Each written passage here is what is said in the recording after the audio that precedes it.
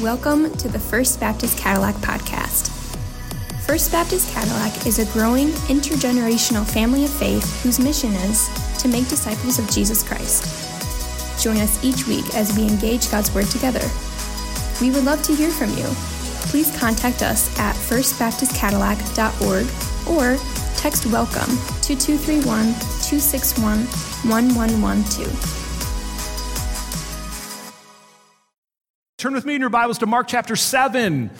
We have graduated to chapter 7 in the book of Mark, and today's sermon is entitled Lip Service When Worship is Wasted. Lip service when worship is wasted. And it's actually quite sobering to think that we could actually be wasting our time here today. Which in northern Michigan in the summer, that's a pretty foolish thing to do, right? We only get so many beautiful summer days, but it is entirely possible we could be wasting our time. Well, what exactly is lip service? The Britannica Dictionary defines it this way. It says, lip service is support for someone or something that is expressed by someone in words, but that is not shown in that person's actions. It's words without actions, or at least not the right actions. And more importantly, it is without the right heart. So the key verse for today, words of Jesus quoting Isaiah the prophet, Mark chapter 7, verse 6. This people honors me with their lips, but their heart is far from me. They were guilty of lip service, which resulted in wasted worship. So, I know you were just standing, and now you're sitting, and now I'm going to ask you to stand as we read the text in Mark chapter 7, verses 1 through 13. It says, Now when the Pharisees gathered to him with some of the scribes who had come from Jerusalem, they saw that some of his disciples ate with hands that were defiled, that is, unwashed. For the Pharisees and all the Jews do not eat unless they wash their hands properly, holding to the tradition of the elders. And when they had come from the marketplace, they do not eat unless they wash. And there are many other traditions that they observe, such as the washing of cups and pots and copper vessels and dining couches. And the Pharisees and the scribes asked him, Why do your disciples not walk according to the tradition of the elders, but eat with defiled hands? And he said to them, Well did Isaiah prophesy of you hypocrites, as it is written, This people honors me with their lips, but their heart is far from me. In vain do they worship me, teaching as doctrines the commandments of men. You leave the commandment of God and hold to the tradition of men. And he said to them, You have a fine way of rejecting the commandment of God in order to establish your tradition. For Moses said, Honor your father and your mother, and whoever reviles father or mother must surely die. But you say, if a man tells his father or his mother, whatever you could have gained from me is Corban, that is given to God, then you no longer permit him to do anything for his father or mother, thus making void the word of God by your tradition that you have handed down. And many such things you do. Would you bow your heads and pray with me? Heavenly Father, again, we're so thankful for your word. It is a solid rock upon which we are able to stand in a world that is full of confusion and uncertainty and questions and wonders if there even is something called truth. God, we thank you that we have the truth. And God, we ask that you would humbly help us to align our lives with the truth. We ask this in Jesus' name. Amen. So you may be seated. And today's sermon, again, is about lip service when worship is wasted. And it really breaks down pretty simply into three parts. Lip service is exposed in verses 1 through 5. It is explained in verses 6 through 9. And it is exemplified in verses 10 through 13. So let's look at the first of these, lip service exposed. Let's go back to verse 1 where it says, Now when the Pharisees gathered to him with some of the scribes who had come from Jerusalem. Now, what's the difference between a scribe and a Pharisee? Very simply, scribes were the interpreters of the law. They were the scholars who told you what it meant. But then the Pharisees, they saw themselves as the enforcers of the Mosaic law. They were the law police, if you will. And from where are they coming geographically? They're coming from Jerusalem. If we look at our map, it's about 120 miles from Jerusalem to the south to Capernaum in the north, where Jesus and his disciples are. And so these scribes and Pharisees, they've made a great effort and traveled a long, long distance to be with Jesus and his disciples. For what purpose? To check up on this Jesus. Apparently news about the short-term mission trip that the disciples had undertaken had even reached Jerusalem. All the news is traveling all over the region, prompting the scribes and the Pharisees to see what all the fuss is about. We move on to verse 2. It says, and they saw that some of his disciples ate with hands that are, what's the word? Defiled, that is, unwashed. Now, notice that Mark does not call them dirty hands, does he? It's not that they're dirty, but rather they are defiled, which tells us what? It tells us that this had nothing to do with personal hygiene. Had nothing to do with their hands being muddy or dirty or gritty or full of germs, but rather this was about spiritual ceremony. You see, for them, it wasn't enough to make your hands physically clean before eating. You also had to perform a certain ritual to make them spiritually clean.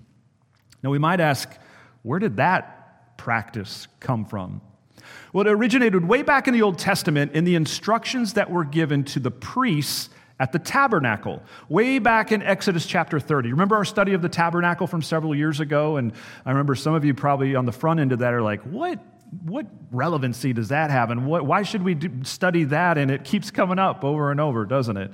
Well, the priests in that day were instructed to wash their hands with water from the bronze laver, making them ceremonially clean before they ministered in the tabernacle. So again, for whom was the rite of purification prescribed? For whom? For the priests. For the priests. But then watch what happens in today's text in verse 3. It says, for the Pharisees and all the Jews do not eat unless they wash their hands properly. Well, how did it happen that what was originally prescribed for the priests was now prescribed for all of the Jews? The second half of verse 3 tells us, it says, they were holding to the tradition of the elders. And that's the key to our text today, really, the tradition of the elders. What exactly is that? Here's what happened. In their zeal for people to keep the Mosaic law, the Jewish religious authorities, they added to it. They added to it many, many rules of application, and in essence trying to put a fence around the law to make sure that people were always about the business of keeping the law. And so they added as many as 600 extra rules to the Mosaic law. These were largely handed down from the time of the Babylonian exile until they were collected and written down around the end of the 2nd century AD in something called the Talmud. The Talmud. And the Talmud had two parts. First, there was the Mishnah. That collected all of the extra rules. And then there was the Gemara, which was commentary. It just kind of expounded on these things. And sadly, what happened was that all of these extra rules that the religious leaders created, they became just as authoritative and binding as Scripture. Actually, to be honest, even more authoritative and binding. Check out these quotes. These are scary. Rabbi Eliezer said, he who expounds the Scriptures in opposition to the tradition has no share in the world to come. In the Mishnah itself, it says, it is a greater offense to teach anything contrary to the voice of the rabbis than to contradict Scripture itself. Anybody see a problem here? Big problem, right? For you see, their tradition had become more authoritative than Scripture. Their tradition had become more authoritative than Scriptures, which exactly is what Jesus is exposing here. Now, church, listen carefully, because we might think, wow, that's crazy, and we would never do that, would we? Well, here's an important point of application for us. We must not allow anything to become more authoritative in our lives than Scripture. We must not allow anything to become more authoritative in our lives than Scripture. And it can sneak in there. We can listen to people we respect, people we trust and what they say, even when it contradicts Scripture, becomes more authoritative in our lives. No person, no preacher can be more authoritative in our lives than Scripture. No philosophy, no political party, no personal preference can be allowed to be more authoritative in our lives than Scripture. I love how our statement of faith as a church reads in the section on the Word of God. It says this: the Bible is the Word of God, fully and equally inspired in the original manuscripts, without error, and written under the inspiration of the Holy Spirit. It has supreme authority in all matters, is relevant for all generations, and is able to be fully understood under the guidance and illumination of the Holy Spirit. All right, if you're new with us, just know that we highly, highly value the Word of God. Now, this obsession of the scribes and the Pharisees with ceremonial washing, it was further illustrated in verse 4. They took it to a whole nother level when it says, "And when they had come from the marketplace, they do not eat unless they wash. And there are many other traditions that they observe, such as the washing of cups and pots and copper vessels and dining couches." The idea was that, hey, if you go to Aldi to do your shopping, if you were a Jew, it's likely that you might bump into a Gentile. And if you did so, you were considered spiritually unclean, which would necessitate then you having a thorough cleansing. Now, again, that's nowhere commanded in Scripture, but only in the tradition of the elders. Which prompted the question in verse 5. And the Pharisees and the scribes asked him, "Why do your disciples not walk according to the tradition of the elders, but they eat with defiled hands?" So it's evident that this was a hot button. This was a really big deal. This whole hand-washing thing was huge for the scribes and the Pharisees. How big? Listen to this.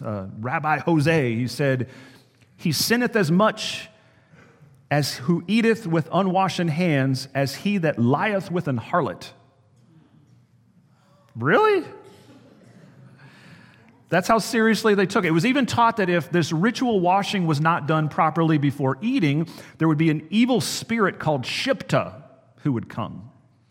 And I like this one. There's a story about a rabbi who was imprisoned by the Romans, and he had a daily ration of water. Guess what he did with this daily ration of water? Did he drink it?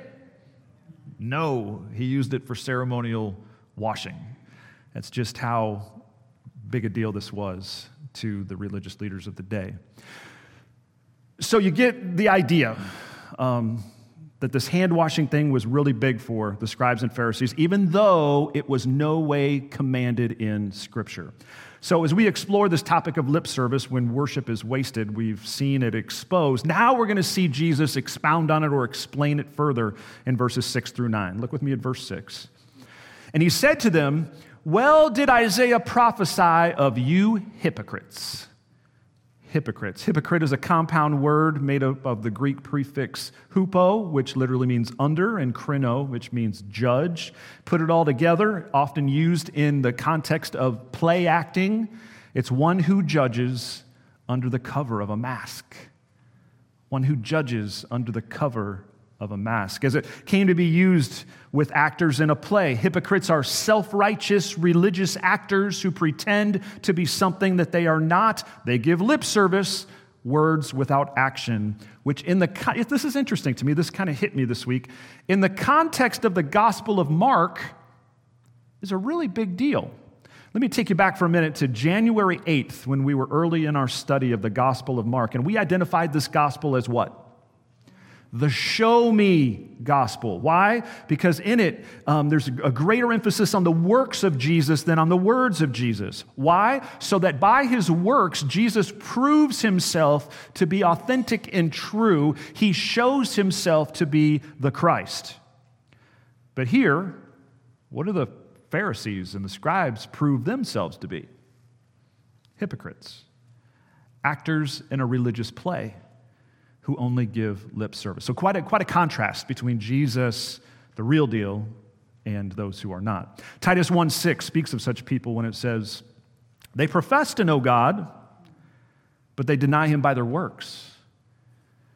They are detestable, disobedient, unfit for any good work." Well, how's Jesus going to address this hypocrisy? Well, interestingly, he does so with Scripture. Look at the second half of verse 7 as he quotes the prophet Isaiah. "This people honors me with their lips, but their heart is far from me. In vain do they worship me." Oh, that hits me every time. In vain do they worship me, teaching as doctrines the commandments of men. You leave the commandment of God and hold to the tradition of men. And he said to them, you have a fine way of rejecting the commandment of God in order to establish your tradition. So Jesus takes an extra step, and after exposing them, he explains their lip service, exactly why their worship is wasted, why their activity and what they think is worship is actually in vain. And so far we've seen lip service exposed and explained. Now he's going to give a specific example. This one's pretty interesting. Verses 10 through 13, lip service exemplified. Look at verse 10. For Moses said, honor your father and your mother, and whoever reviles father or mother must surely die. Now that's a very clear, simple command of Scripture, originating from Exodus chapter 20, verse 12, the 10 commandments. Honor your father and your mother. But watch what the hypocritical scribes and Pharisees did with this clear commandment of God. Verse 11, Jesus says, but you say, if a man tells his father or his mother, whatever you would have gained from me is Corban, that is given to God, then you no longer permit him to do anything for his father or mother. So let's unpack this a little bit. That word Corban literally means devoted to God as a gift and set apart for God's use. Corban means devoted to God as a gift and set apart for God's use. So here's what would happen. In a day back then when there was no Social Security, the responsibility of caring for aging parents fell directly on the children. It was an important component of honoring your father and mother, was caring for them in their later years. And, as it was then, as it is now, that could be very expensive. And so Jews who were unscrupulous and hypocritical, they came up with a loophole to get out of that responsibility. They would declare that their material resources, they were Corban, which means, again, what? Devoted to God as a gift and set apart for God's use. And so in doing, they could not use those material resources to support their aging parents because, oh no, they're God's. Can't touch them. But conveniently, as you could probably expect, those resources never really got around to being released for anything other than self-serving purposes.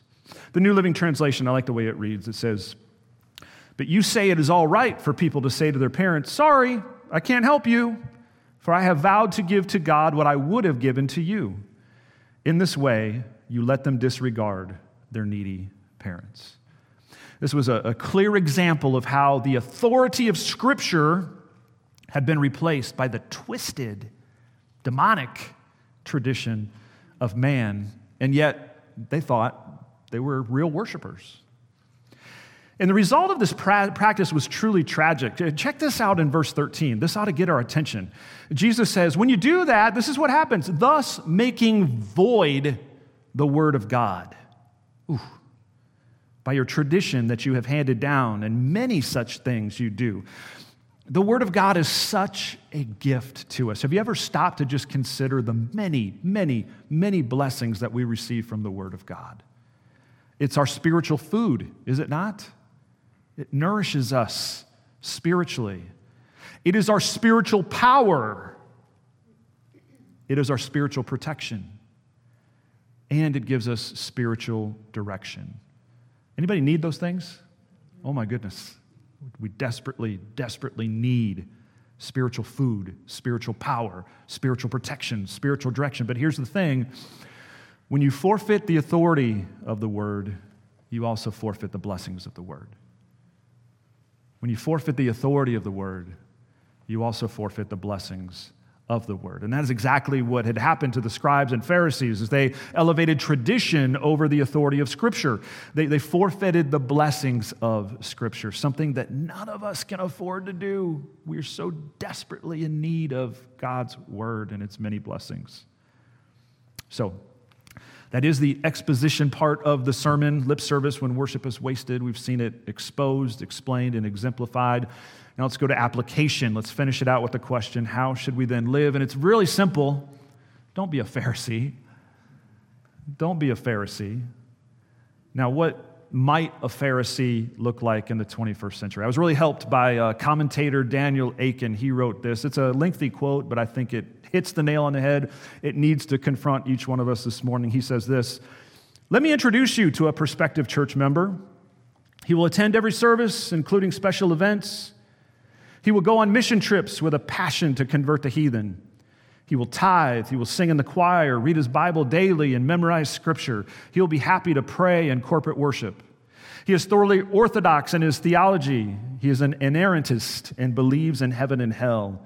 He never gets drunk, is not addicted to porn, never uses profanity, is a family man, loves his country fervently, weeps on July 4, and votes the right way. His reputation in the community is stellar. If any man ever earned the right to go to heaven, it is this man. His religion is certainly something to admire. Sadly, this is a man headed for hell." I've just introduced you to a 21st century Pharisee. A Pharisee in the first century was not scorned as a legalist. No, he was looked up to as a model citizen and a person of piety and religion. Unfortunately, Pharisees had, as Paul says, a zeal for God, but not according to knowledge. Amazingly, we can have a passion for God, yet not know God. We can be deceived, captured, and enslaved by the deadly lure of legalism.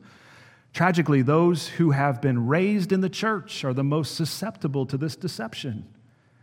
Our pride in our religious rituals, church practices, and cultural traditions blind us to both our great sinfulness and the great Savior who alone can rescue us from our sin.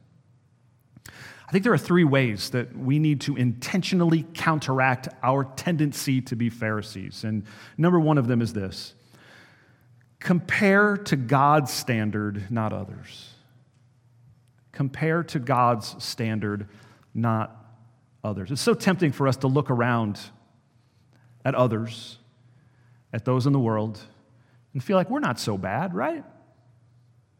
We're certainly better than they are. Surely that counts for something with God, does it not? That's classic Pharisee thinking that feeds our self-righteousness and puts us literally on the path to hell. There's a story in Luke 18:10 that illustrates this. I love this. It's important, I think, for us today. Luke 18:10, 2 men went up into the temple to pray, one a Pharisee and the other a tax collector. The Pharisee, standing by himself, prayed thus: "God, I thank you that I am not like other men." Ever watched the evening news and kind of thought that to yourself? I'm glad I'm not like them. I'm better than they are. God, I thank you that I'm not like other men, extortioners, unjust, adulterers, or even like this tax collector. I fast twice a week. I give tithes of all that I get. But the tax collector, standing far off, would not even lift up his eyes to heaven, but beat his breast, saying, "God, be merciful to me, a sinner." I tell you, this man went down to his house justified rather than the other. For everyone who exalts himself will be humbled, and the one who humbles himself will be exalted. Church, which man are you? By what standard do you compare yourself? Do you compare it to the holiness of God, as we are meant to?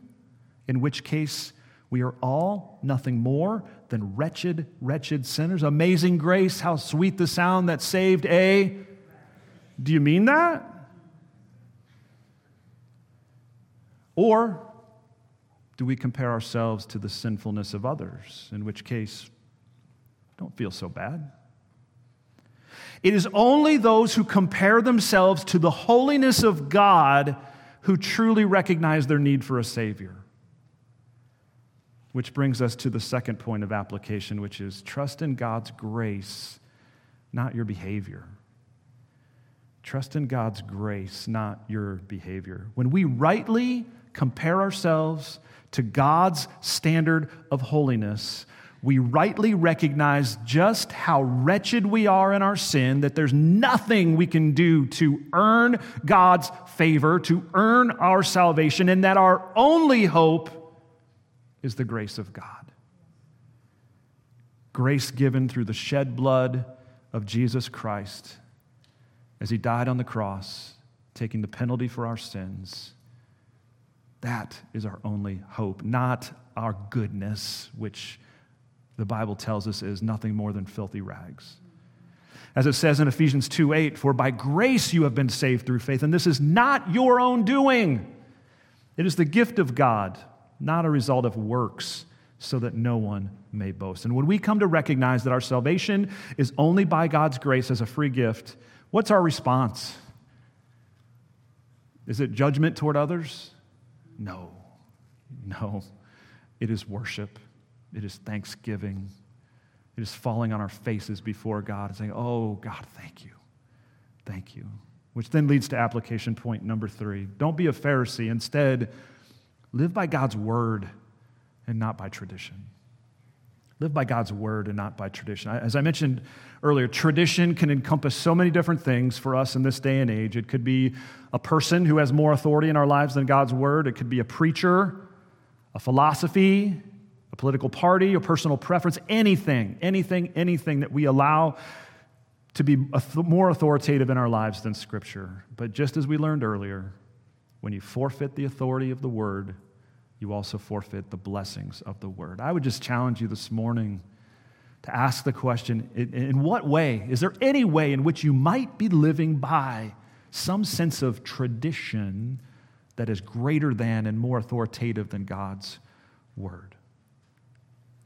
So, don't be a Pharisee. Instead, compare to God's standard, not others. Trust in God's grace, not your behavior. Live by God's word and not by tradition. Would you pray with me? Father, I was raised in the church. Many were raised in the church. And perhaps we were even at times raised in churches or in traditions that leaned toward a legalistic bent, in which we could even come to the conclusion that if we do the right things, if we behave in the right fashion, that we can somehow make ourselves good enough, right enough with God, and we know better. Your scripture is so clear. God, we are all like that tax collector, condemned, deserving judgment and wrath. God, give us the heart of that tax collector, which simply says, oh, God, but only by your mercy can I be saved. So, God, where we have Pharisaic tendencies, God, would you crucify them this morning? May they be killed. May we simply be humble worshipers, so filled with gratitude for Jesus and what you have given to us as a gift of grace. This is our prayer in Jesus' name. Amen.